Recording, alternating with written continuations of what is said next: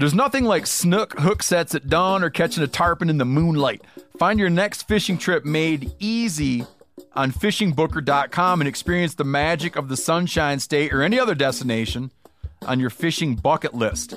Book a blue water adventure in search of sailfish or go snapper fishing with the kids.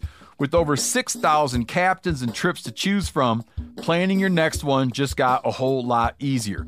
Download the Fishing Booker app on the Google Play or App Store or visit them online at fishingbooker.com to book your trip today. 46% of Americans expect to leave behind financial obligations when they pass away. So it's crucial to make sure your family is financially protected. Policy Genius helps you find the right life insurance coverage by comparing options from America's top insurers with help from licensed, award-winning agents. Secure your financial future with Policy Genius. Head to PolicyGenius.com to get free life insurance quotes in just a few clicks. That's PolicyGenius.com. Hey, if you guys like to cook outdoors, and you oughta, you should check out the Weber Slate rust-resistant griddle. So this is a carbon steel cooktop that's safe for metal tools. It's pre-seasoned with food-safe oils and ready to cook on right out of the box. It's the griddle that stays ready, not rusty. This griddle heats evenly edge to edge, reaching all the way up to 500 degrees. Get fired up for your new Weber Slate rust-resistant griddle.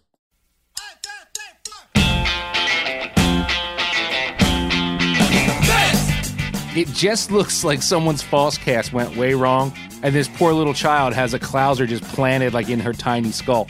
Probably 14 inches. I mean, look at the size of his hand. Unless Screech here's got bigger mitts than I think he does. He had a razor blade earring, was about 280 pounds of thundering lard, and wore a showstopper mullet that reached past the numbers on the back of his jersey. I'd say once it got to like within 150 yards, we kind of hit the oh shit button. Like, oh, that boat is coming right at us.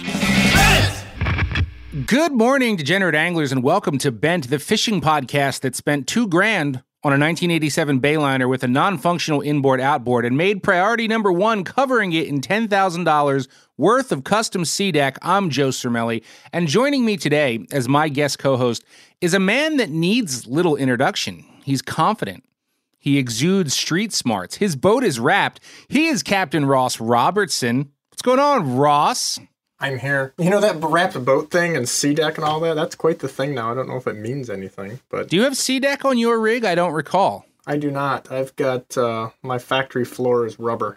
That's probably better for me. Because it seems like you would have the sea deck with the big water fishing carved into it. Like, I see that on every boat now, like junkers. They have all the sea deck. So their feet are comfy, but the thing barely runs. You know what I'm saying? Yeah, you know, it seems like pretty good stuff. I got some buddies that like it. You know, I mean, of course, the self-promotion, I'd love to have the Big Water logo on the floor, but, you know, I get rid of these boats so quickly that I don't know that I want that running around the block. I know. Speaking of boats that you've gotten rid of, I really hope all you guys saw the final episode of Das Boat Northeast, because Ross and I fished together in that one, and it was hands down my favorite of the season. In fact, a lot of people reached out with kind words and sort of agree with that, and I'll tell you why. So, like, you and I have known each other for so long that we can break each other's balls and it's natural. It's almost like if we're not saying offensive shit to one another, someone must not be feeling well or something, you know? Yeah, you know, I had some people on my mom's Facebook of all things. It's like, man, you guys really ribbed people. My mom sent me this thing. It's always a great thing. Yeah. And I was like, you know, but honestly, it's the truest form of a compliment, really, because they're like, you know, I always tell people, if you're in the boat and as a guide, you know, I see this. When like two guys who were like college roommates and they don't speak for 7 hours on the boat, I think it's weird. I've said it a million times. I break your balls because I love you. If I'm not making fun of you, I probably don't like you, you know? Yeah, I if the ribbing doesn't happen to a certain extent, now maybe sometimes we take it to a little bit of an extent. It's been known to happen. But yeah, I don't really trust the guy that doesn't bust some balls in the on the lake. No, for sure, man. And I'll tell you what, that shoot was a lot of hard work. People don't understand the hard work behind the scenes on that. But I had fun. And I had fun on all the shoots I was part of this season. But like, if you look at episode 1 with Ryan Callahan, like, I love old Cal. Cal's the man. Super fun dude to hang out with. But I don't know Cal the way I know you. Like, I can't commission a line of custom fly dubbing and name one after cow, whereas you I can, which is why the black dubbing in the Bent dubbing series was named Ross Robertson's Soul, because I've peered into your soul over the years. Like, I know it's genuinely that dark. And I sent you a pack of that, by the way. Any plans for that? You going to make something or just cherish that or what? Ironically, I was over in one of the islands eating dinner, and this guy came over and he recognized from my fishing stuff, and he was like, "Hey, are you really that guy? Like, what do you got going on?" So he wanted a business card, so I go to pull out of my pocket, and I just had that. You just sent it to me. True story. And he tried taking it. He walked off with it. I literally got up and I was like, "Yo, bro, no, there's only one of those in existence." There's more than, there's like 3 or 4, but regardless. So get this, right? I had one dude reach out after I posted all those dubbings on Instagram, and he was like, "I was really hoping when I first saw them they were merkins." Do you know what I mean? Do you know what a merkin is? It sounds like some type of gang hit. No, far from it. It's a pubic wig, and I figure, well, hell, if they were merkins, I couldn't have sent you the black one. I would have had to send you the orange one, because you're a ginger. We've all seen them on the playground, at the store, walking on the streets. They creep us out and make us feel sick to our stomachs. I'm talking, of course, about ginger kids. You know, when I was young and I started doing this, they called me the kid. Now I feel like the old man because I'm not up on all these terms. Like, there was one a guy hit me with the other day, and he's asking me because his kid started calling him something. I'm like, I'm not familiar with that one. I'm usually pretty in the know, but I think we're getting older. I think merkin's actually a very old term, but we're getting way off topic with that and your body hair. More importantly, you got to tell me what you've been up to, man. So I know, like, right now in the fall, this is your busy season on the walleye front. In fact, we're recording this not at 10 p.m. because you had a rare day off today, which I know doesn't happen very much this time of year. But if the way I look at it, like, if anyone wants to know about your walleye skills, they can just watch Das Boat or the many videos we've done together in the past. I want to talk a little bit about your recent southern jaunt. You put Ohio in the rear view for a bit and got a little saltier than you just naturally are. Well, if anybody has ever watched any of our stuff, we've actually done some things together with Old Country Steve, me and you. He's been my camera boat driver. Old Country Steve was there for Das Boat. He was a camera boat guy, and boy, was he extra salty. Anyway. He is more salty than, I don't even know that little brand with the umbrella that sells salt. But the long and the short is, he's been my good friend and helped me with the business end of things for a long time, and a camera boat driver, what have you. But he's got a place down there in the bayou, and every now and then we try to sneak away, and we didn't have time, so we just made some. Right. And we got some bull reds, had some in the mid-30s. We did a little bit of, got into some lane snapper one day. We just kind of go down there and do a half a day of this, half a day of that, and just try to kind of explore with no agenda. Yeah. And when you say down there, his place is like way down near Venice, Louisiana, right? Way down on the tip of the Delta there. Yeah, I don't know if I'd say the next town because there is no such thing as. Well, I know, but it's my point. It's one of my favorite places on earth. He's maybe 5 or 10 minutes from Venice Marina there. Okay, yeah. So basically, all he has access to is, I think there's a Dollar General there and maybe a gas station. I don't know. It's been a while since I've been down there. Not to digress too much, but we went to a place called Happy something. It's like the Happy Store. Something. It's anyway, please let us know what the real name of this. But anyway, you go into this place and they sell pizza and groceries in the front, and in the back it is this killer hardware. I'm not kidding you. They had $1 million worth of stainless steel nuts and bolts and clevises. You name it, you could have built a boat from this place. And everything. Now I needed some 5-minute epoxy to take care of some stuff down there, and they of course were out of that. But the only thing I can tell you is you're not happy when you leave. You're happy when you finally actually have what you need in the middle of nowhere. But I paid like $10 for super glue. This is no joke. For a little tiny tubes. You get that far down the Delta, you may as well be in Hawaii or Alaska, man. The only way it's getting there is by a long haul truck all the way down. So I'm not surprised by that. And it's the only game in town. You know what I'm saying? Yeah, the little tackle stores, they are very proud of their stuff. Yeah. Anyway, so I saw you guys had some giant bulls there. I was super hella jealous because honestly, man, I haven't caught a bull like those, sadly, since I was in Pensacola, Florida with you shooting a video years ago, and it was one of the most insane topwater bites ever, just walls of copper charging ahead to mow down a huge tuna popper. And my favorite part of that was an old Hook Shots video. My favorite part of that video was that for your sit-down interviews, I insisted that you wear a hat we found in Walmart that just said, "Get over yourself." Do you still have that hat? You coaxed me into it, but the thing with me is it there's no shame. Like, I was like, absolutely, I'll do that. No, I don't recall it that way because you had sponsor obligations, but I'll let it slide. It was a fight. No, we made a side agreement, which we're sure as hell not going to talk about here. And I was like, no problem, dude. This is because I think it's funny. So I'm always down for a good ribbing and having some fun, whether it's at my expense or yours or somebody else's. But if you remember, we were planning on wearing that hat, like Where's Waldo, and just having it show up randomly. Yes. And somehow it was lost. And I actually attempted to find another one. I can promise you Pensacola Walmart had the last one because I couldn't find it. There must be a hot item down there. That's a shame you lost the hat. It was a great hat. But look, man, speaking of getting over yourself, let's roll into some Nibbles and Sips, our new segment where the Bent Legions can have their voices heard because we've got a question today that I'm curious to hear Ross Robertson's take on. I just called to say it is a new era of loneliness. Oh, God. So I just want to say I've got some really fun and funny voice memos from you guys in the pipeline that you're going to hear in future shows. But today's comes from my bud Tyler Winter out in Minnesota, and I chose it simply because I think it's a solid question for me and Ross Stefarius here to answer and sort of kick around. But Tyler is an environmental scientist. And Tyler, I got to be straight, bro. Like, you kind of deliver this like the guy that raised his hand in the audience of a lecture. Okay, I'm just saying. So here's Tyler's question. Hey, Joe. It's Tyler here with a Nibble and Sips for you. I've noticed a certain animosity between boat and bank anglers. Just wondering, in your opinion, how far boats should stay away from people who are fishing from the shore? Let me know what you think. So it's a fair question, and as you'll soon learn, there's another reason why I chose it. But I get the sense that Tyler is asking it partially because I know he's a big-time bank fisherman and has probably been crowded by a boat or two. But I don't know, man. Like, my gut reaction answer is you should be nowhere near a bank angler ever because, you know, like, you have a boat and he doesn't. And even if you were headed to a particular bank, like that's where you were dying to fish, if dude's there fishing from shore, sorry, you leave. Like, it sucks, but you leave. And at minimum, like bare minimum, you should be well out of casting distance. But even that's probably too close. Immediately, this brought up like two things. And I think it goes back to a life thing to me.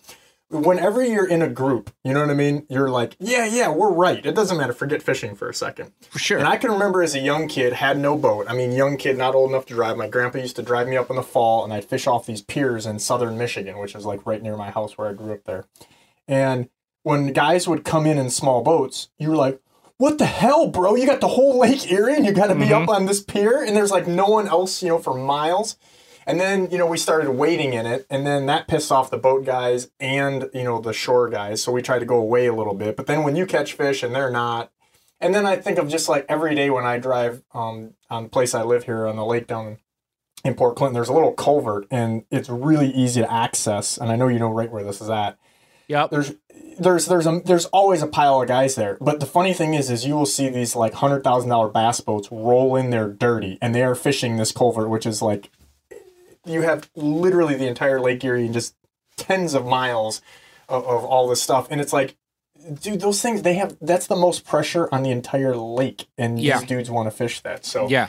Well, I mean, the problem, of course, right, is that this is also very situational. Like, as an example, this is a constant fight between wading anglers and those on drift boats. Like on a smaller river, even though you have a boat, it can be very difficult to keep your distance or simply move along because in some cases, and I'm thinking of like the eastern salmon rivers here, the fish are mostly where the bank anglers are. Like there might not be any between where those guys are and the next group of guys are.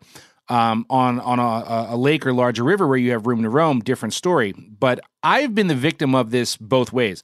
I've been crowded out by drift boats while steelhead and trout fishing, and I've been yelled at while rowing, even though I thought I gave dudes plenty of room. But I think Tyler is definitely speaking more to these larger bodies of water. And I remember years ago I was walleye fishing, of all things, on Lake McConaughey in Nebraska. And I remember our guide saying that during the spawn, when the walleyes hug the dam, it's straight war between boaters and the shore guys because the boaters want to troll in super tight to the wall. He's like, they want their crankbaits like bouncing off the wall, and it creates like absolute chaos. And I know situations like that exist throughout the country. like other than this culvert, like do you deal with any of that in the walleye scene in particular in the Great Lakes? You know, as a kid, again, fishing in the Maumee River, you know, it's damn near knee deep and there's a few holes. It kind of reminds me of a very non-walleye situation. Right. And there's a handful of guys that try to come out there in little boats and everything. But, I mean, you literally just, it's a prop buster. So that kind of, but I would say just night fishing. You know, our peers out here, especially now because they got this $250,000 big fish tournament going on in the fall over like 50, 60 days or something. Right. So night fishing would be the only time that we have this kind of warfare deal. And we still have it out in boats too. I mean, the sportsmanship in fishing is absolutely shit now. It's almost a joke. Yeah. And see, here's the thing that I think. So let's say you're drifting, right? Like this is not my deal and I don't care, but let's say you're in your drift boat and you're going on a 5-10 mile drift. And there are dudes that are randomly fishing from shore, and you make an effort to get out of their way, but the river's only so damn big. Right. Like, in my scenario where I think it's just asshole city is because we're talking about, like, the Great Lakes. Like, you can go somewhere else, right? Yeah. And these dudes will see, especially because we do a lot of filming, and when you see a light come on at night, like, guys are like, A, he's got a fish on. B, I need to be there. And they will dive bomb you. I mean, the stories I could tell you about people dive bombing when we were filming is insane. Like in the middle of nowhere in Lake Erie, and a boat will see a light come on, and they will drive wide open and drive on top of you in 5-6 feet of water. I mean, the safety alone. Well, safety's the thing, right? To that end, the nastiest dust up I've ever seen between shore and boat anglers was actually out in Montauk, New York, many years ago, and we were chasing these striper schools around. And mind you, we're not talking about big ones, like 20, 30 pounders. We're talking about these dinky little schoolies. And they pushed in super tight to the beach. And most boats, ours included, was like, hell no. Like, we're not going in that close to chase these little rats. The waves were just too big. It was too shallow. But there's always going to be that one guy, right? He's always there. And this dude went for it. The surf casters were going absolutely ballistic. And sure enough, he got side two and almost got rolled. And we thought for sure that boat was going to end up on the beach. And he had a kid on the boat, which was even scarier. And they barely made it out. Like we were certain that this wasn't going to end well. I mean, they were just straight vertical, jumping, breaking waves, just stupid. And for what? Like for 2 more schoolie stripers and everyone else is catching. Actually, I've got a quick funny story. So I'm out in the middle of nowhere in Lake Erie, which obviously, as you know, I try to do. Yeah. And you've been with me, and if they've watched Das Boat, you're pulling these planer boards 50, 75 feet out to each side. And I had this boat zoom in, and he kept getting so close. I'm like, what's this guy doing? Like, does he need help? You know what I mean? Yeah, and then all of a sudden, he rolls in next to me, and I thought he was DNR or something at that point, like undercover. And I'm like, but I know a lot of those guys, so I'm like, probably not it. And, this guy is inside of my boards, probably 20 feet off my boat. Like, I could have straight underhanded a Snickers bar to him, right? Right. and I look at the guy, and I'm like, and you know how, like, again, I mean, business end of things, wrap the boat as you joke. I'm kind of like, dude, you okay? What's up, man? Seriously? And the guy was like, hey, I watch all your stuff. I've always wanted to fish against you. And he starts letting out lines. Against you. Fished against you. Not with you, against you. He starts letting out lines that are literally, I said, dude, you're literally letting out your stuff on top of my lines. Like, what do you do? I said, if you want to have a tournament with me, like, sign up for a tournament. I'm like, dude, I got a couple people out here that are paying, this is their paid day. This is a guide trip, dude. Yeah. And my clients, thankfully, I had kind of the right dudes. I can't say exactly what they did, but let's just say that guy kind of probably didn't have the rest of the tournament he wanted. Yeah, okay. Well, we'll save that for smooth moves later, or maybe an off-the-record smooth moves over Four Loko or something. Yeah, Four Loko, people seem to love that. But, just the gall of people with, again, you're arguing like, hey, did I get out of this guy's way enough? I'm in a river where I had no choice. Like, here's this guy purposely driving on top of you. And I think that, unfortunately, everyone doesn't want to hear the reality, but reality is that is becoming more and more prevalent. It just is. Yeah, sadly it is. Anyway, I appreciate the question, Tyler, though I'm not entirely sure there's a solid answer here. But I almost feel like it's less about figuring out the rules and putting rules on these things and more about being, just like a decent human being, even though, sometimes we don't feel like it. I can't stand, people that choose to ride bikes on windy ass country roads with no shoulder, but he's on a bike and I'm in a car, so I have to take the high road. I want the side view to just like kiss his elbow a little bit, but that's too risky, Wow. Anyway, please keep those voice memos coming. You can send them to bent@themeateater.com or to me over DM on Instagram. That's fine too. I have some solid ones, like I mentioned, in the chamber ready for future shows, and all those people will get swagged out when their soundbite airs. If you want to get swagged out when your soundbite airs, first you have to just go ahead and send a voice memo.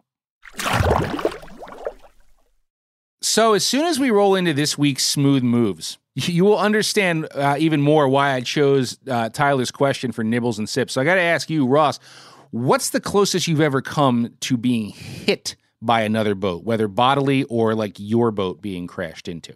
What is 0 feet for 1,000, Alex? Detroit River doing a promotional stuff with some companies I work with. And you know how like you're running the motor and you're trying to stay vertical up there. Yeah. And so the guys were behind there and this dude kept rolling over on us. Now, granted, you do have to fish those little seams and stuff a little bit, but the Detroit River, like, it's big. And one of the guys netted a fish and he's got his rod and the boat came so close that he actually broke my guy's rod. Oh my God. So anyway, okay, that's good. But this story in Smooth Moves, it will make you pucker. And if you're still wondering how close is too close for a boat to be to a shorebound angler, my good friend and artist Mike Sudol is about to tell you. Why did you do that? Why? Why did you do that, Terry? Oh my God. Joining us for Smooth Moves today, one of my old good buddies, artist Mike Sudol is here. What's going on, Mikey? Nothing much, pal. Thanks for having me. Mikey and I are doing some fishing together later this fall, which I'm looking forward to because I haven't seen you in person since last winter. Tog fishing for B-Side when we filmed that. Yeah, that's right, man. Those of you unfamiliar with Mike, I've been making Mike draw me shit for years now. I'm just like, I need this. I'm going to call Mike. But Mike did draw our fish eating fish logo that's on all our fish eating fish sweatshirts and T-shirts and things in the Meat Eater store. With among many other things. What are you working on now? Your full-time job is not fishiness, but you're always working on something fishy. Like, what are you working on right now? I got some sneaky stuff coming up that I can't talk about yet, but. What do you mean you can't talk? It's fishy stuff you can't talk about? Well, TBD. But on the easel right now, I got a nice big Patagonia brown I'm painting for a client, and it's nice. It's a horse, man. It's a big fish. How is it living vicariously through clients? Like, you've never been to Patagonia and caught that, but you have to draw it for that man. You know what? It's a lot of Googling.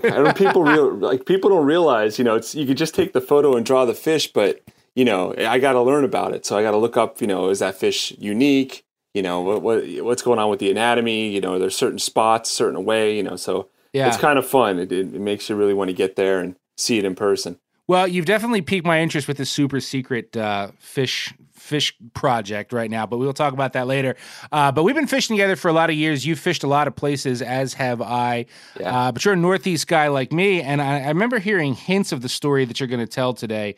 And it's a good one. And because you draw fish, I'm calling you industry. Smooth Moves is usually like all industry dudes. You're industry. You draw fish for a lot of people, so you qualify. And this is one that'll make your butthole pucker. So take us back to that night. Tell us where you were, what you were doing, and what the hell happened. You got it. So this is going back a few years. I'm fishing the bay side of Sandy Hook. North Jersey. Yep. North Jersey. And I was with a guy from Brooklyn, actually, a guy named Mike. It's a lot of Mikes in Brooklyn. I've heard. He never fished with me again after this night. This is the first time we fished together. He wanted to check out Jersey, and I had some fish dialed in on the backside. So there was this long sandbar, and it's not a spot burn. I mean, my God, this is going back.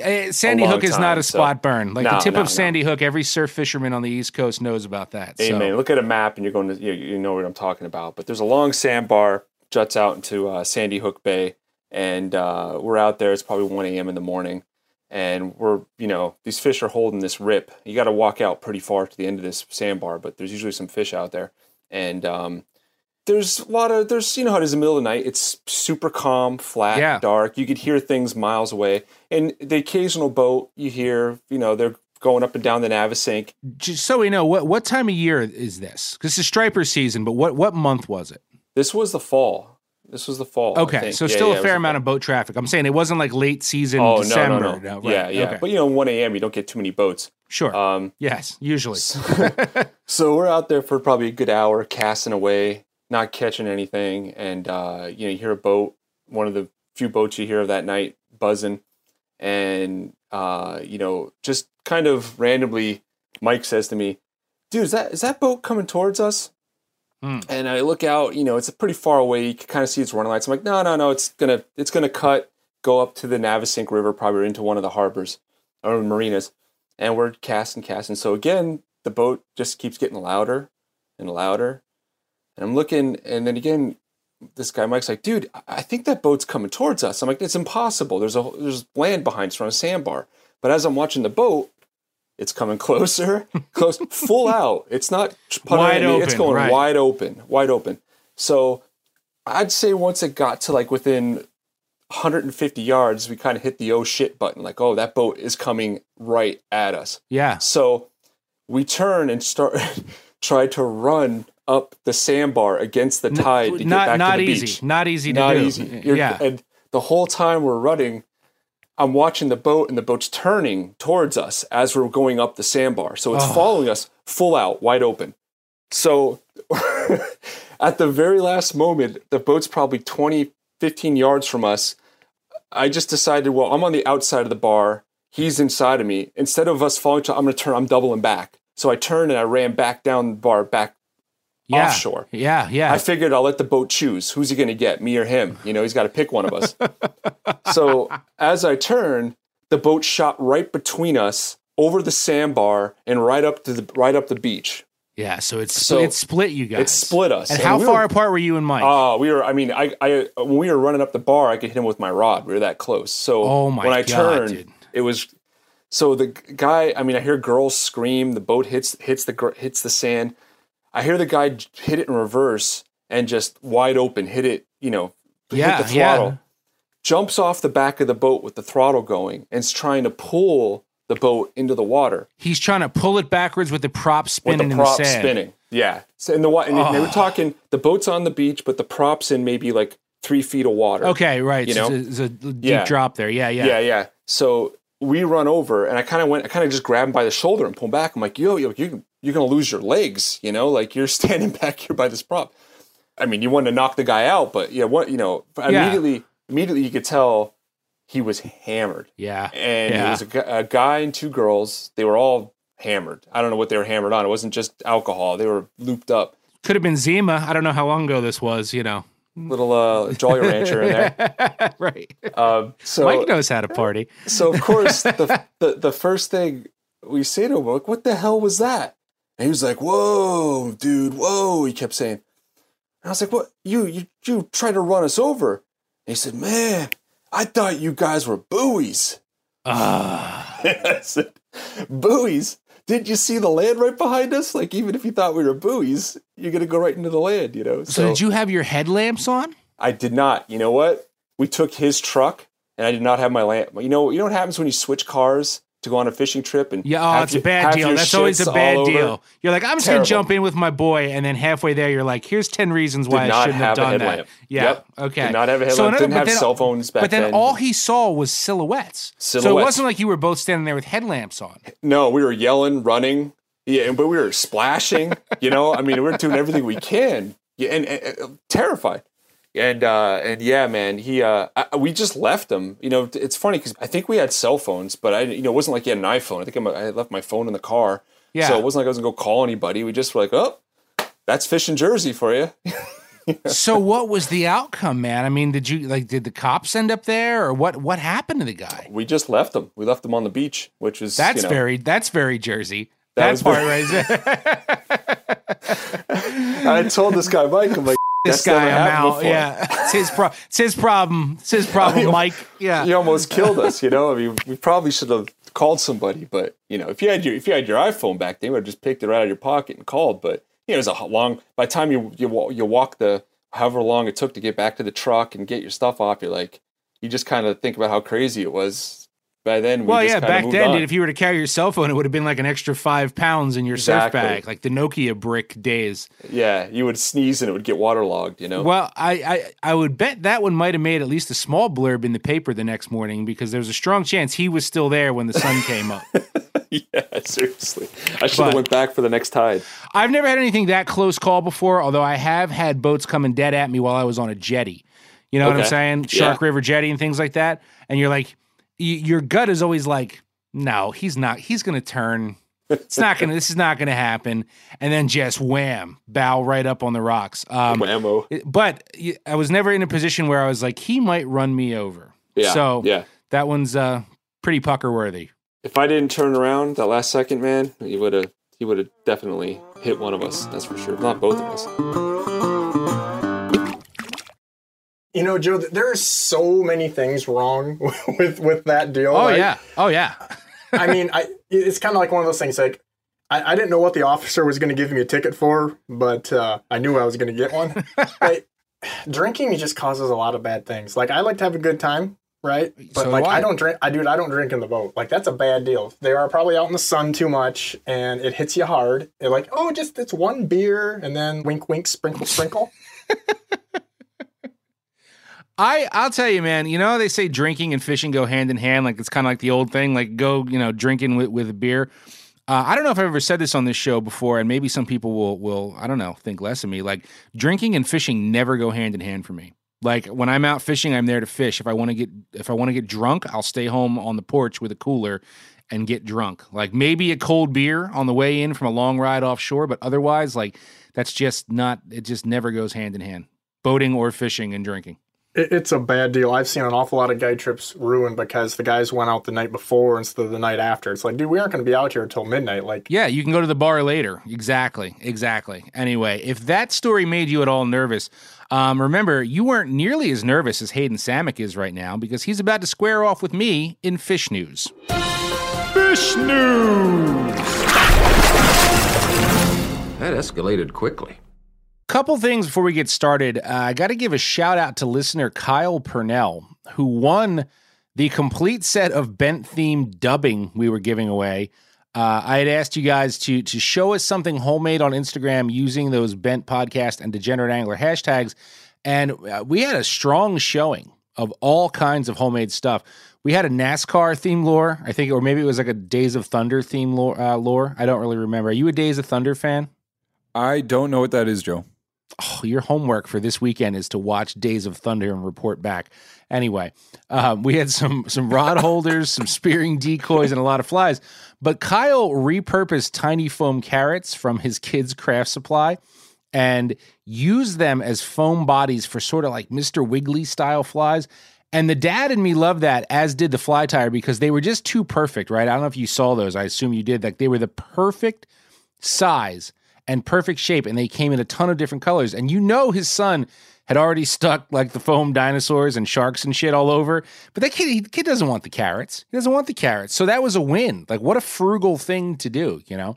You know, I saw those and I was like, they should sell those at fly shops. If you packaged that carrot up and it was like by Hairline Dubbing in a fly shop, people would pay $8 a pack for them. Yeah, for sure. It looked great. It looked like that was the intended purpose of that. Yes. You know, a lot of my buddies are having kids and never have time to fish anymore.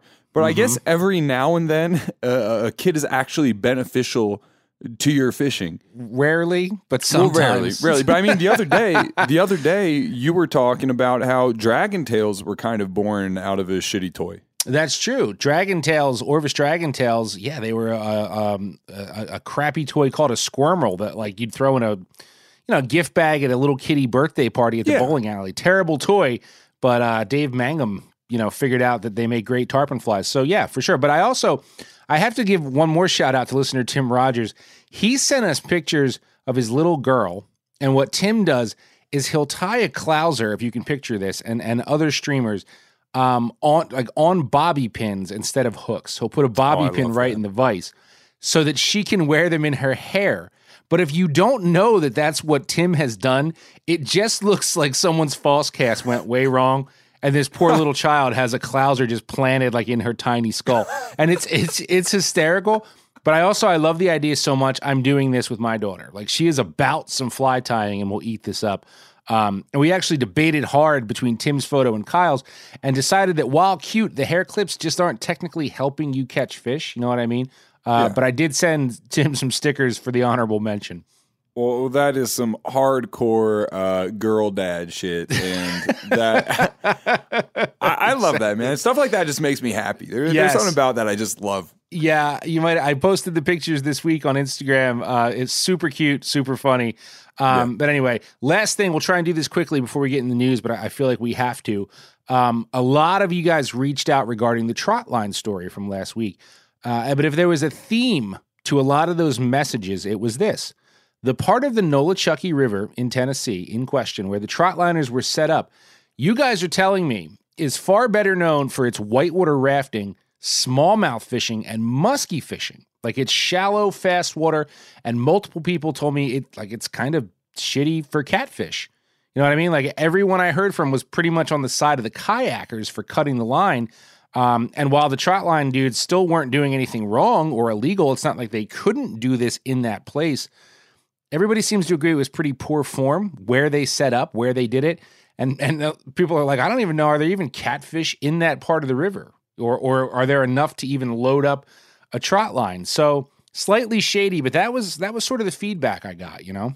Yeah, man, it kind of seems more and more like this trot line might have been set up to like prove a point or something. Yeah, I don't know. I'm kind of over this story, but I hope folks... I hope folks just like look at this as a model of what not to do to like stand up for your fishing rights. Sure. You know, we're all out here. And at the end of the day, we're recreating too, right? Mm-hmm. So we're all out here, and the more us fishermen do to respect the folks using the river for their own forms of recreation, the more likely we are to get that same respect back. You know, and that's important. Unless they're tubing with Bluetooth speakers. I hate that. You should slash those tubes.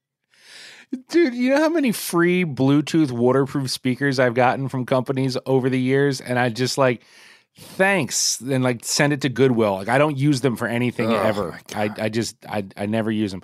Anyway, let's move along. We're getting long-winded here. Remember, this is a competition. Hayden and I do not know which juicy news story the other guy has grabbed, though I must say, now that we're only hitting 2 stories, the game of chess has gotten a little tougher.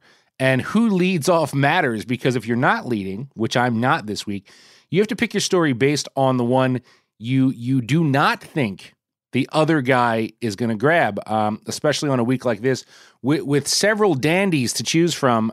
But as always, our beloved audio engineer, Phil, will examine both of our dandies and declare a news winner. Floor. Did you just say Phil is going to examine our dandies, man? Oh, man, what you got? So the dandy that I will be offering up for Phil's examination is... Please. So this week in fish news, Kansas has a new state record alligator gar, I guess. Danny Lee Butch Smith II. He was fishing for catfish on the Neosho River when he caught something very unexpected. So unexpected, in fact, that he couldn't immediately identify what he had in the bottom of his boat. So to that end, Butch gets to posting his catch on a Facebook catfishing group called Whisker Seekers, which might be my favorite detail of this whole story. But while the consensus was, it just makes me happy to know that there is a Facebook group out there called Whisker Seekers revolving around catfish. Yeah, I also think Danny Lee Butch Smith was the guitarist in the Marshall Tucker Band for a time, like 76, 77. But I could be wrong off. Just for the tour. Yeah. While the consensus was that Butch had obviously landed some sort of gar, the exact species was the subject of a spirited debate. So old Butch takes it to the Kansas Department of Wildlife and Parks, and the biologists are pretty much stunned. It appeared to be an alligator gar. Yeah. The fish came in at about 4.5 foot long and 40-ish pounds, and as far as alligator gar go, this one wasn't huge. By Texas standards, that's like you're not even on the board. Yeah, it's still a big fish. Yes, they can get to over 8 foot long and weigh like a couple 100 pounds, but it was huge for Kansas. In fact, any alligator gar is huge for Kansas because alligator gar aren't supposed to live in Kansas at all. Right. According to a press release from the Kansas Department of Wildlife and Parks, there has never been another report of an alligator gar being caught in Kansas history. So, yeah, seeing an alligator gar in Kansas is about as surprising as seeing an actual alligator. Yeah, and I got to tell you, so I looked at this one, and I was worried you were going to grab it, and I was right. Their range used to be so much broader than where they are now that initially I just assumed that they had been in Kansas and just hadn't seen one there in a very long time. Yeah. I learned something. I did not realize they were never native to Kansas. Didn't know that. Never native to Kansas. So this all begs the question, how did the gar get into the Neosho River in the first place? One theory is that it was part of some sort of formal reintroduction effort, as a lot of these kind of historic fish tend to be, right? Like alligator gar. Yeah. You hear a lot of people reference them as living fossils, right? Over 100 million years old and native to all sorts of waterways. And just really an interesting fish and worth reintroducing to their native range. But upon further inspection, Butch's gar wasn't tagged. There weren't any identifying markers that you would expect to find should it have been part of a formal reintroduction effort. So, so that eliminated that theory. Another theory was that this was either like a case of bucket biology or someone dumping a pet. Yeah. Yeah. So when the local Fox News station wrote this up, they got a hold of the KDWP Fisheries Division Director, Doug Nygren. Nygren? Does that look right to you? Slappy? Samsonite? 2 in a row. Nice. Who said, it's not unlikely that this fish was once somebody's pet or purchased from a pet store and simply released into the river once it became too large. Now, I'm not sure how much I believe that. Just for the simple fact that I have no idea where the hell, what the hell kind of pet shop sells an alligator gar. Yeah, and I mean, I can't, I'm not the expert on that either. I've seen a lot of gar in tanks in a lot of places. Chinese restaurant down the street has gar in tanks. Kids love it. But they're certainly not gator gar. No. So, yeah, I'd say the same thing. I'm not saying that doesn't happen, but I've certainly never seen it. I've never known them as being part of the aquarium trade. It's always much smaller gar species. Yeah, but I mean, then again, I do remember a pet shop back home in Pennsylvania that used to sell actual alligators when I was a kid. So, I guess anything's possible. Now that you mentioned it, there was one in Jenkintown, PA. You can get any kind of turtle you wanted, even though you weren't supposed to have any turtles. They were just there. What do you want? You get them in a little Chinese food to-go container. Mm-hmm. Yep. Yeah. So not outside the realm of possibility, but I agree, it's not a common aquarium fish. Yeah. Now, the last kind of theory, they're not excluding the idea that the gar somehow naturally found its way into the Neosho. It wouldn't be that far-fetched, being that there are some alligator gar in neighboring states like Illinois, except for the fact that this gar would have had to overcome a series of dams that would make a steelhead blush and other obstacles to get to where this fish was eventually caught by Butch. That's what I was wondering too. I don't really know anything about the Neosho. I didn't really look that deep into it, but that was the first thing that came to my mind is, does it connect? Is there a way? Does it ultimately connect somewhere, to known gar water? Yeah. I mean, gar tend to thrive in fairly oxygen poor environments. That doesn't really bother them, right? Right. So it wouldn't have surprised me if perhaps there had been a neighboring system that might have had some gar, and with some flooding it came over on a floodplain or something like that, or It seemed like perhaps there was a way, but looking into it, it just does not seem as if that's really a plausible idea. They're kind of just not ruling it out until they do the research on it. Yeah, and especially if all those dams didn't have fish ladders, which it's questionable how well they work anyway, right? Yeah. But if they don't all have one, then I don't know. But it's fascinating nonetheless.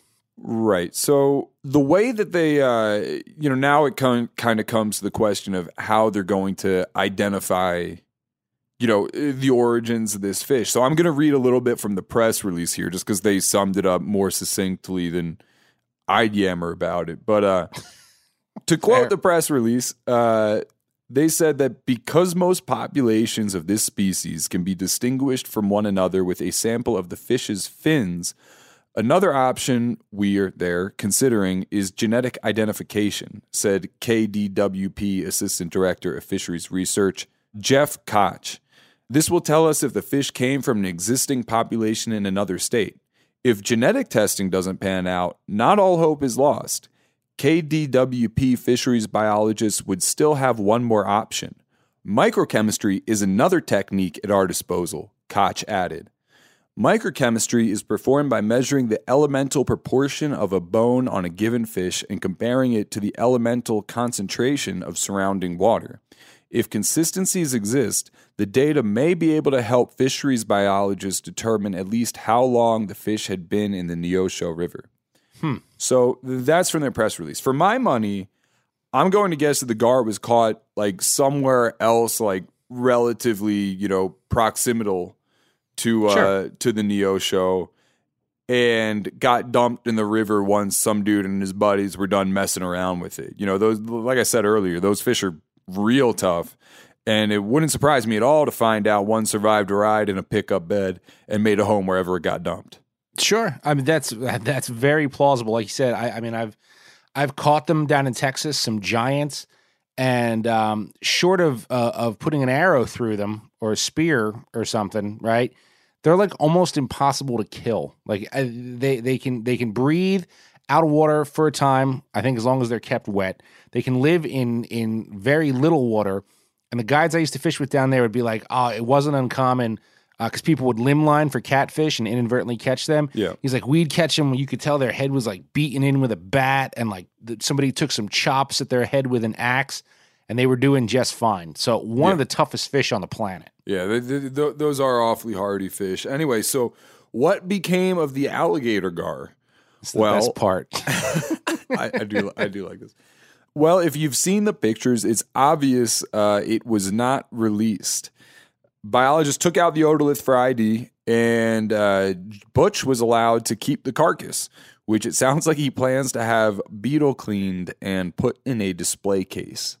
I watched the news clip, like the news report. I love Butch. I want to hang out with Butch. But Butch is like super backwoods. Like he spent most of the interview shirtless, which is fine, but it's like, dude, you're on the news right now. Like, but he just did not care. And they kept panning as he's talking about the garhead. They kept just panning to it, like zooming in for a tight shot.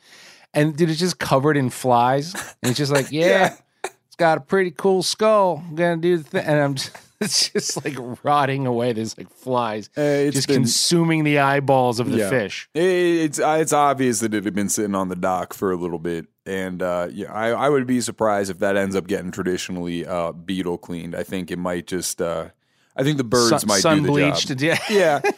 Yeah. Either way, I would love to think that this story sort of pointed to maybe some expansion of gator gar range. But my money is that science is gonna link it to a relatively close population. I think it's a total fluke. Like you said, somehow, some way, we may never know, but it ended up there completely by accident. Because you got to remember too, man, these things gulp air, right? Like that's just a natural function. So if Butch is fishing this water all the time for many, many years, which it says he had, if there's more gar in there, they're gonna give themselves away at a certain point. Sure. One can hide, but if there's a bunch of gar in this piece of river, somebody, even if it wasn't him, at some point would have been like, what the hell was that? Or what is over there breathing? Or what just boiled away from a distance and made this huge push of water? So I'm guessing it's a one-off, but we shall see. Yeah, I would think so. I think if there's one thing I do know, it's that we ought to have Butch on for a smooth move sometime. I think so. He's probably got a smooth moves about trying to clean got a couple too. That gar skull. You know what I mean? Probably ruined a perfectly good Dutch oven or something on the back fire trying to boil all the skin off or something. Nice. Who knows? Hey, if you guys like to cook outdoors, and you oughta, you should check out the Weber Slate rust-resistant griddle. Now, this is a good innovation here, and it solves a real problem, okay? So this is a carbon steel cooktop that's safe for metal tools, like a griddle on your grill. It's pre-seasoned with food-safe oils and ready to cook on right out of the box. There's no use of coatings, okay? You can use metal tools to flip, press, and scrape without worry. It's the griddle that stays ready, not rusty. Now, the problem with griddles, everything rusts. No one talks about how bad everything rusts. The reason they don't, because they couldn't fix it until now. Well, Weber's new rust-resistant technology, your Weber grill will last for years. When used, the carbon steel griddle hardens and bonds the surface, reducing the ability for moisture to collect and rust to form. With the new Weber Works Prep Cook and Store system, you can keep cooking and cleaning supplies handy, carry food and condiments from the kitchen to the griddle, and even convert the side table into a prep station. Get fired up for your new Weber Slate rust-resistant griddle. You ever get that feeling you're stuck inside staring at screens and a primal urge kicks in? You crave wide open spaces, fresh air, the chance to connect with the land. Well, maybe it's time to find your own piece of the wild, but searching for property can be a maze. That's where Land.com comes in. They got millions of listings across the country, from mountain ranches to hidden fishing holes. Their search tools are like a seasoned guide helping you narrow down what you want. Land.com isn't just about buying and selling. It's about finding a place to hunt, fish, explore, or simply sit by a campfire and listen to the crickets. So head over to Land.com today to turn one day into today, because trust me, there's nothing quite like the feeling of standing on your own piece of earth. There's nothing like snook hook sets at dawn or catching a tarpon in the moonlight. Find your next fishing trip made easy on fishingbooker.com and experience the magic of the Sunshine State or any other destination on your fishing bucket list. Book a blue water adventure in search of sailfish or go snapper fishing with the kids. With over 6,000 captains and trips to choose from, planning your next one just got a whole lot easier. Download the Fishing Booker app on the Google Play or App Store, or visit them online at fishingbooker.com to book your trip today.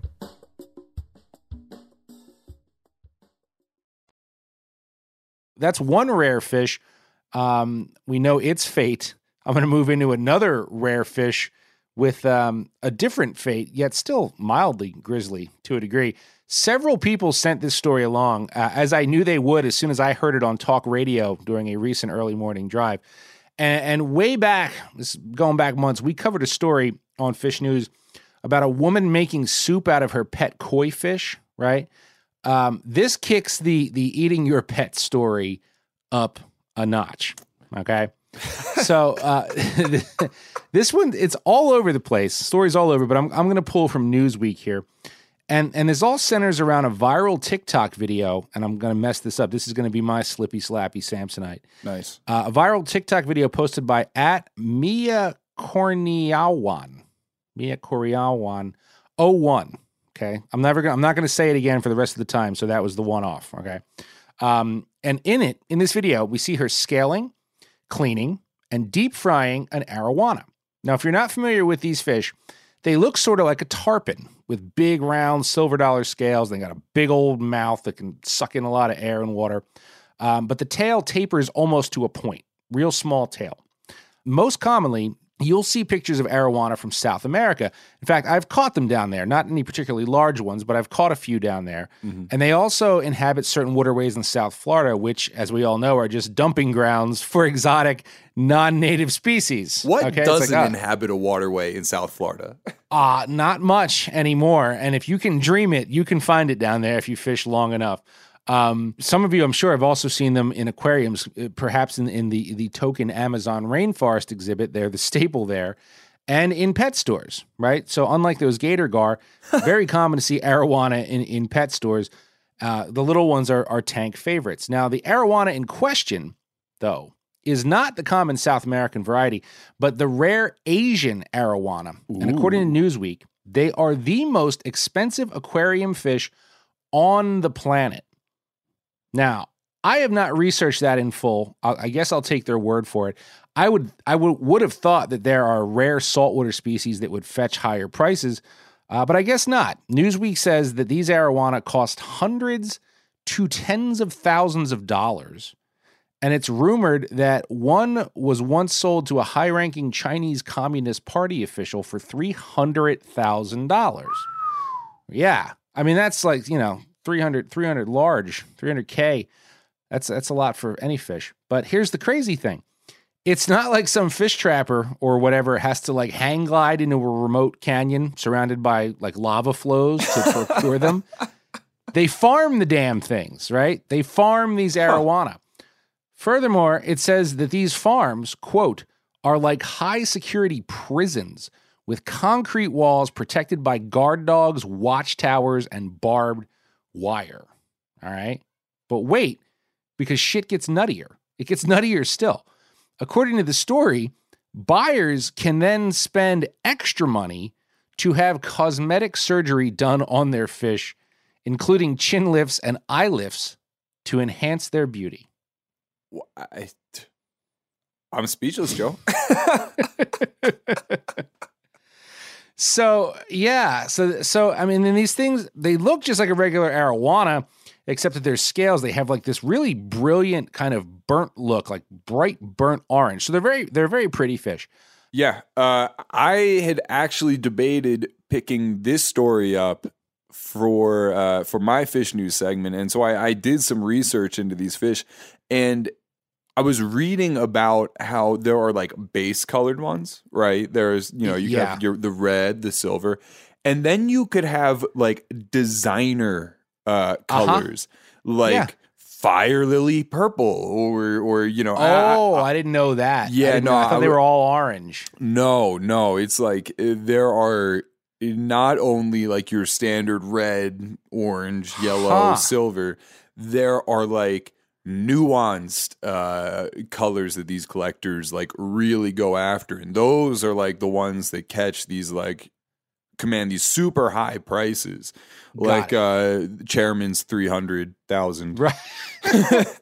So it's like, do you want the Toyota Corolla with the roll up windows in white, or exactly? Do you want the Ferrari red? Yeah, that makes total sense. That makes total sense. I still think it's ridiculous, but So there you go, designer with chin lifts. Anyway, these Asian arowana are so popular because they are believed to bring their owners prosperity and good fortune. So, was this TikTok user's pet arowana like a dud? A lemon, perhaps, that she bought at like, Pete's Discount secondhand arowanas or us that brought zero prosperity? Is that why it took its final swim in peanut oil? No. Her husband refused to clean the tank. The tank in the home looked like shit. So she was like, okay, watch what happens now. That's brutal. And she cooked the dude's fish, right? So that's how the story is circulating, that this was like straight revenge, and it's much funnier that way. It's much funnier to be like, oh, you're not going to clean the tank? Then I'm going to cook that sumbitch. But, okay, if you read the fine print, which nobody really is on this story, because this was not in the radio news report, I heard nothing. It's like they just like slipped this in there hoping you won't notice. But what she said is she actually did clean the tank because she just couldn't take it anymore. She was tired of asking and just took matters into her own hands. But the fish got sick afterwards and died. And she said, quote, I thought it would be delicious. And I gotta say, I believe that story because if you let a fish tank just sort of rot away, right, for too long, the fish can sometimes like adapt to the terrible pH level and whatnot. And if you just drastically go from borderline toxic to uber clean in a matter of 20 minutes, you can easily kill your fish that way. Like you can make it too clean. You know what I'm saying? Yeah. You believe that. I do not believe that story. You think it was straight vengeance? Yeah, dude. Yeah, man. I'll tell you what. I've had a fish tanks as a kid, and I've seen my fair share of, dead fish clinging to the filter. And I'll tell you what, man. I don't think anybody's going to eat that fish. You would have to be a pretty bold person to see a dead fish floating in a fish tank and decide to repurpose it in such a way as this? Well, and that's very fair. And this could ultimately be a lie. Like, she could be saying that to try and make herself not look quite so vicious. Yeah. I'll give you that. But I mean, I don't know. Let's just say you had a walleye in the tank. It was your pet walleye. I think there's a difference between the fish dying and going belly up and like looking all white and like starting to fall apart in there, as you're describing. I think you'd be nuts to eat that. But like, if you put it back in the tank and 20 minutes later it was just like clearly dead but fresh, would you eat it then? No, and here's how I know I wouldn't. I have been like fishing on lakes and had an almost dead walleye. Right. You know, spotted. You know, you kind of see some. You're like, oh, is that a duck? What is that? You see it thrashing around. You see a fish like kicking around. Yeah. You sure. go over to it, and it was like a nice, perfect eater-sized walleye. And I'm not one to turn my nose at an eater-sized walleye. Sure. But if I was not directly responsible for that thing going from, you know, here to beyond the mortal coil, I'm not going to eat that fish. So again, I think she's lying. That's fair, and that's a great debate point. Listeners, write in. If you found that walleye, we've all seen that, where you just see a fish like kicking around, struggling for life on the surface, right? Do you take it or do you let it go? I tend to be on your side in a lake. I will pick up a deer that I saw get hit by a car.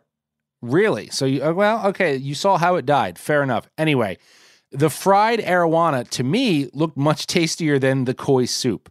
And I had fish tanks for years too, right? And here's a tip. If you're considering one, put it in a high traffic area or don't get one. Because I've found that if you squirrel a tank away, like in your finished basement or the spare bedroom or whatever, stronger chance it's going to go to hell. Like, my kids are begging for a new tank now, and I would love to provide that, but we just don't have room in an area of the home that's high enough traffic that I will keep up with a solid cleaning regimen.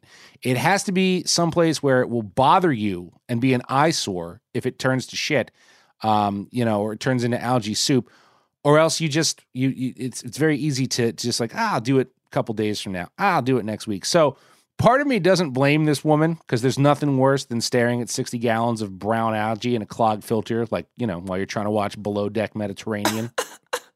I do love that show. It's still harsh, though. I know we're almost out of time, but there is one thing worse than a fish tank going to shit with algae, and that's a fish tank that actively tries to kill you and your entire family. Do you got time for a story real quick, Joe? Yes. You can't say that and then not tell us what's up. When I was a kid, my brother got to looking at the Sharper Image catalog, and that's funny. And in this Sharper Image catalog, there was this globular fish tank. Okay. And it was like this huge. It was pretty cool. It was like this huge orb that was on a pedestal, and any kid would want this. So my parents. I vaguely remember it. It was right next to like the massage chair and like the slippers. Well, as is everything in a Sharper Image catalog. So anyway, my parents broke down one Christmas and got him this fish tank, and all was well and good. It stayed in his bedroom right by his window, and we'd go in there, we'd play with the fish. It was a cool fish tank. And one day I come home from school, and I'm sitting there with my mother. And there's like, all of a sudden we kind of smell something burning. And we start running around the house trying to figure out what the hell is going on. And the top floor of our house is just all full of smoke. Oh, God. And I open the door to my little brother's room, and his bed is on fire. What had happened? Yeah. What had happened was, as the sun started to move differently in the sky as the season progressed, it came through the window. And just one day, after months of this fish tank being there, it had just reached the tipping point where it had been going through that tank in such a concentrated way for such an amount of time that it had focused a beam onto his mattress and lit his bed on fire. That's frightening. Yeah. That is not what I expected you. I was waiting for like a short in the filter or something. Nope. That's frightening, dude. Nope. And I'm pretty sure that's why you don't see those fish tanks anymore. Because the Samick family sued the shit out of the Sharper Image. No, we did not. The fire department came and they marched right up to my little brother's room, took the fish tank and dumped it on the fire and left. They didn't even use water from their own tank. They just dumped your fish out on the blaze. Yep. Oh my God. That is terrific. Oh man, that was really good. That was very surprising. I love that. But anyway, Phil, we have to move on to Phil here. Phil's got to focus his beams on one of these two stories and decide who is going to take it this week. When we are done, we're going to hear another story of a different fish that brings good luck and prosperity from our man River Horse. He's going to help you chill out and relax with a little sagely wisdom. Sports fans, this one is for you. And he is actually talking about a real carp buried in the dirt.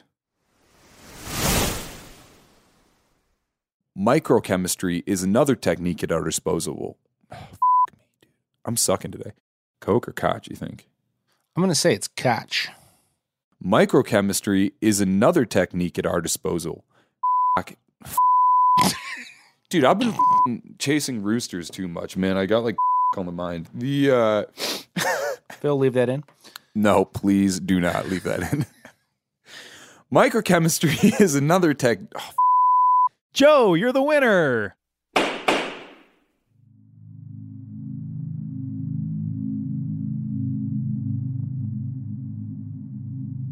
It's important to have some things in life that you feel bring the mojo. Our story today reminds me of a time when River Horse went fishing with his good old Texas buddy, JT Van Zandt.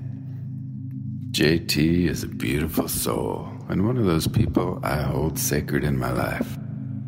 On this day, I stepped on his raft holding a triple espresso and a giant banana.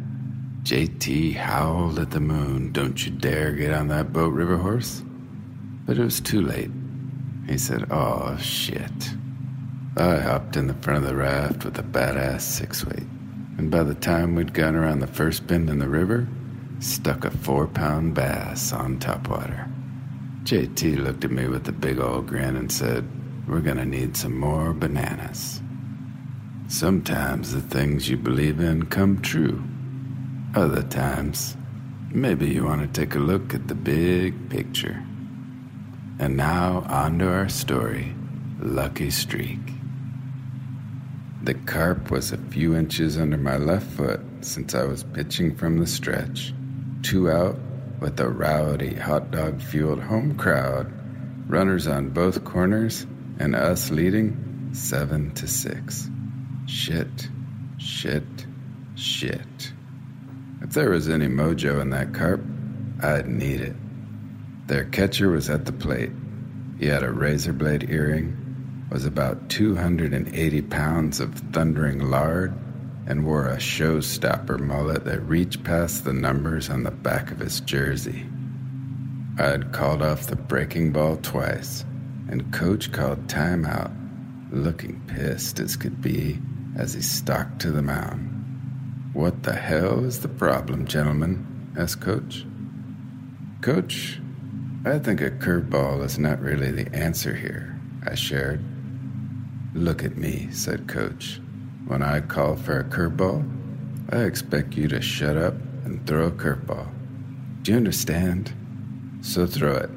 And if he hits that pitch, your ass is mine on a silver platter." There's nothing like the crack of the bat, is there? That sound when you really connect and your shoulders and hips just flat out drive the thing. That moment when all of us crane our necks to the sky in symphonic unison to see the damage done. I stood on the carp and watched as our center fielder made an on-the-fly catch at the fence. My tailbone would live for another day. Thank you, carp. As for Coach, I let all the air out of his front tires at midnight. I was on the way to catch a few more carp for the outfield. And that's our sagely wisdom story for today. What's that, you ask? My baseball career? Well, I did get a signed Christmas card from Lasorda and all the Dodgers, but instead I opted to go to a Division I school and play water polo. And that turned out just fine. We even beat Notre Dame in the Midwest Championships, 13-12 in overtime. My rule is always choose things in the water over land. I hope all of you are feeling lucky after that. And just know, I believe in you. I will see you out there along the path, my brothers and sisters.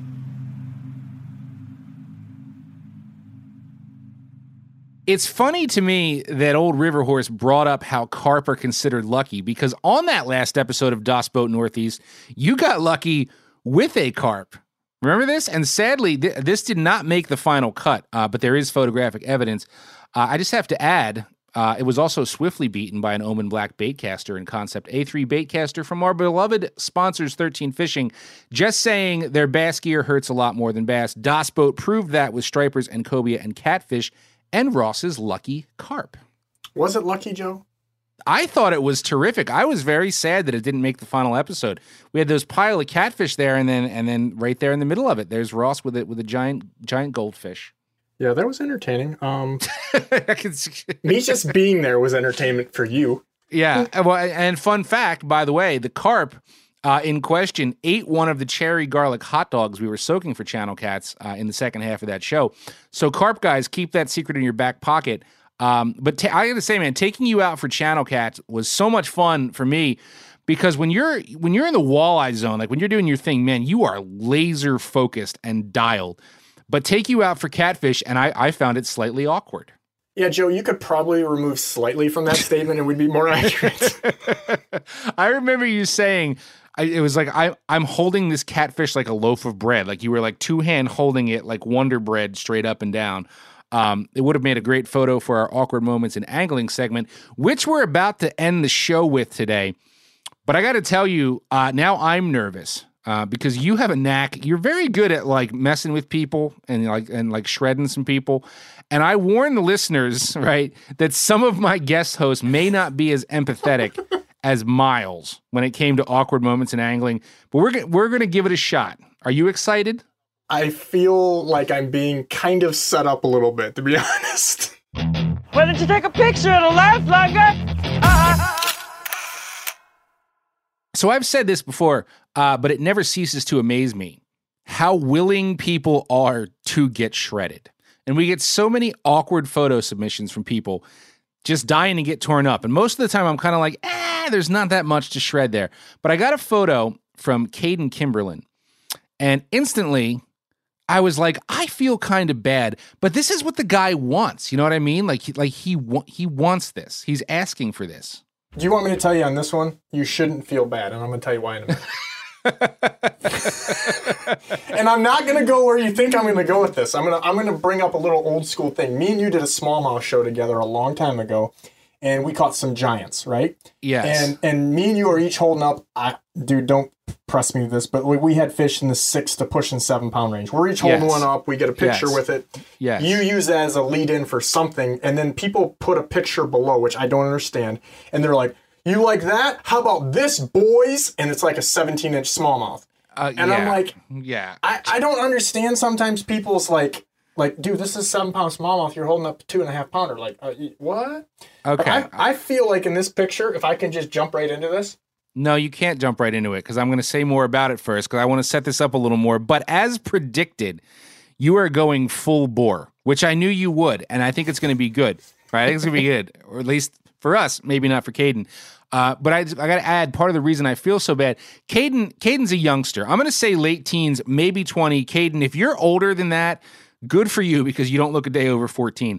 But Caden recently got into fly fishing, and to do so, he picked up, as he put it, he pointed out, a Walmart special combo, which is impressive because there are no fly combos in the Walmarts where I live. I haven't seen one in years. Now, I have to point out that the fact alone that this is a fly photo. Somebody probably just left that there. Right. They didn't actually buy it. It was just in the dumpster inside the Walmart by the Slurpee machine. As I was about to say, you're probably also rolling your eyes because I know you hate everything about fly fishing. Not everything, just the whole premise. Okay. Oh God. All right. So this so this is a pretty tight shot. All right. I'm just gonna keep going here because you're that's why we love you. Pretty tight shot, just waist up on Caden, and in his left hand he's holding a smallmouth bass by the lip, vertically. And you just brought up, the guy with the 17-incher. I would call it maybe a pound and a half. Legitimately, what do you think it is? Probably 14 inches. I mean, look at the size of his hand. Unless Screech here's got bigger mitts than I think he does. Jeez. Great. How did I know this is going to be like your favorite part of the whole show? All right, so in his right hand, so he's got the smally vertical in his left. In his right hand, he's holding his Walmart special fly rod horizontally. And the fish in the rod create like a perfectly symmetrical L shape in front of him. And we've joked in this segment before about how people feel the need to get a fly rod in the shot so everyone knows that it was caught on the fly. But Caden made no attempt to make this look natural. In fact, the rod is being held in such a way, with reverence, I would say, that he seems almost as proud of the rod as the fish. Yeah, I mean, it's better, though, than the dude that, like, puts it around his neck. You think like so? That. Yeah, I kind of do that because maybe it's because I'm so anti-fly guy. But well, whoever the first guy was that thought of that was pretty damn smart. The problem is that everybody does it now, and that's just another way of trying to make the fly rod look natural. Right. You know what I mean? I feel like Caden, who I'm going to refer to as Screech from here on out, I feel like Screech is like the kid that like got pushed in the locker and he did it on purpose because he liked it. Like that's the look I got here. You know what I mean? Okay. All right. So I'll say this. I can look past the rod and the fish display. The thing I cannot look past on Caden, I will respectfully keep calling him Caden. The thing I cannot look past is Caden's shirt. Now, it's a button-down fishing shirt, which is fine. I'm a big fan of those myself. But the best way I can describe the print on this shirt is wallpaper from a Vegas motel, like off the strip, circa 1976. That's what it looks like from a distance. But if you zoom in, then you'll realize the pattern is like a mashup of reeds and ducks on ponds and these bright oranges and subtle purples.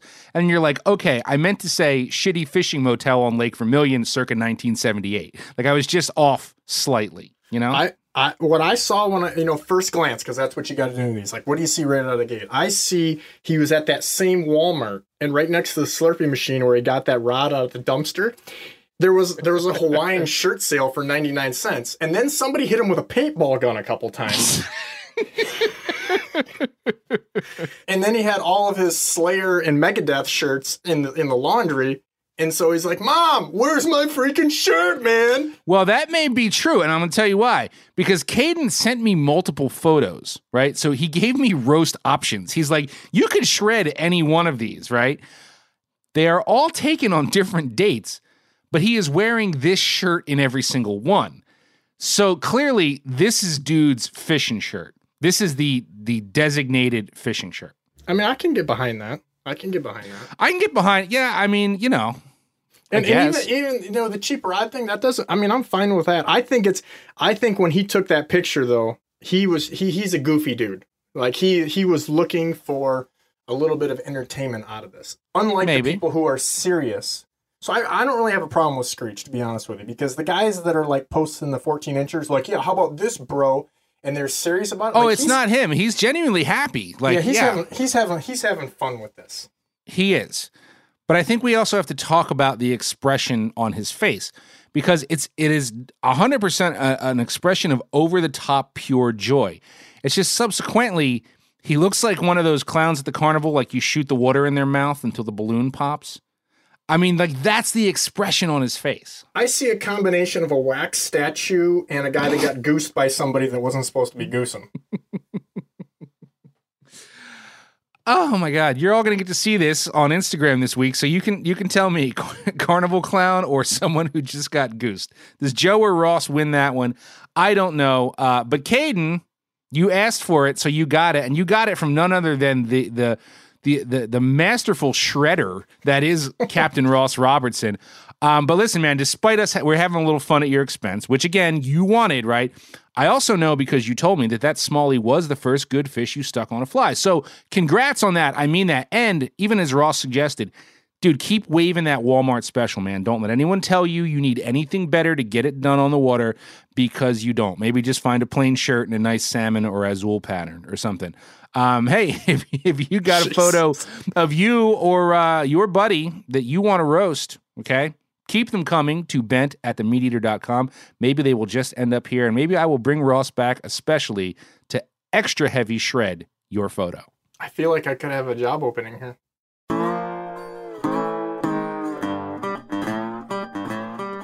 That is all the time we have for this week. If you're trying to gauge whether or not you're too close to the angler next to you, remember, you are, if you can see the pattern on his wallpaper shirt, smell the Zima on his breath while he's standing next to his spinning prop, or if you can count the scales on the carp he's burying for good luck. However, if Ross Robertson rolls up too close to you in his boat, you should probably just leave, because that's the big dog. That's solid advice, because I have big friends like Big Head. You got all kinds of muscle. Knuckles, get the handbag. Ross needs to get rid of this guy. Oh, man. But this has been a lot of fun. It always is with you. I appreciate you being here, man. And if you haven't seen episode 6 of Das Boat Northeast, go watch that sumbitch, because it's a good one. If you don't have a Degenerate Angler sticker on your bank bucket, keep using those Degenerate Angler and Bent Podcast hashtags on the Instagram. If I repost something you tag, you get stickered.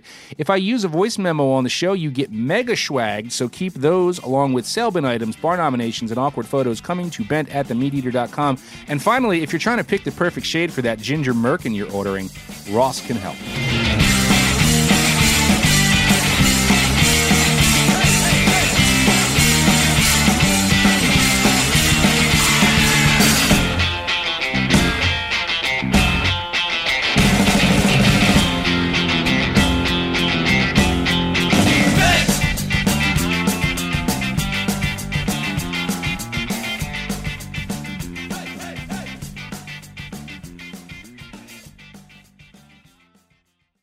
Hey, everybody knows Weber grills. I've been using Weber grills my whole life, and check it out. They got a pellet grill, the Weber Searwood pellet grill. Now, with a pellet grill, you can smoke, roast, and sear on the same grill. You can go from low and slow, okay, on smoke boost mode, or crank this thing all the way to a heat sear at 600 degrees. It's got a full grate sear zone, so you can put more food on the flame. Get fired up for your new Weber Searwood pellet grill. You ever get that feeling the walls closing in, the concrete jungle suffocating you? You crave some wide open spaces, the chance to connect with nature, maybe in a spot all your own. Well, head over to land.com. They've got ranches, forests, mountains, streams, you name it. Search by acreage. You can search by location. You can search by the kind of hunting and fishing you're dreaming of. Land.com. It is where the adventure begins.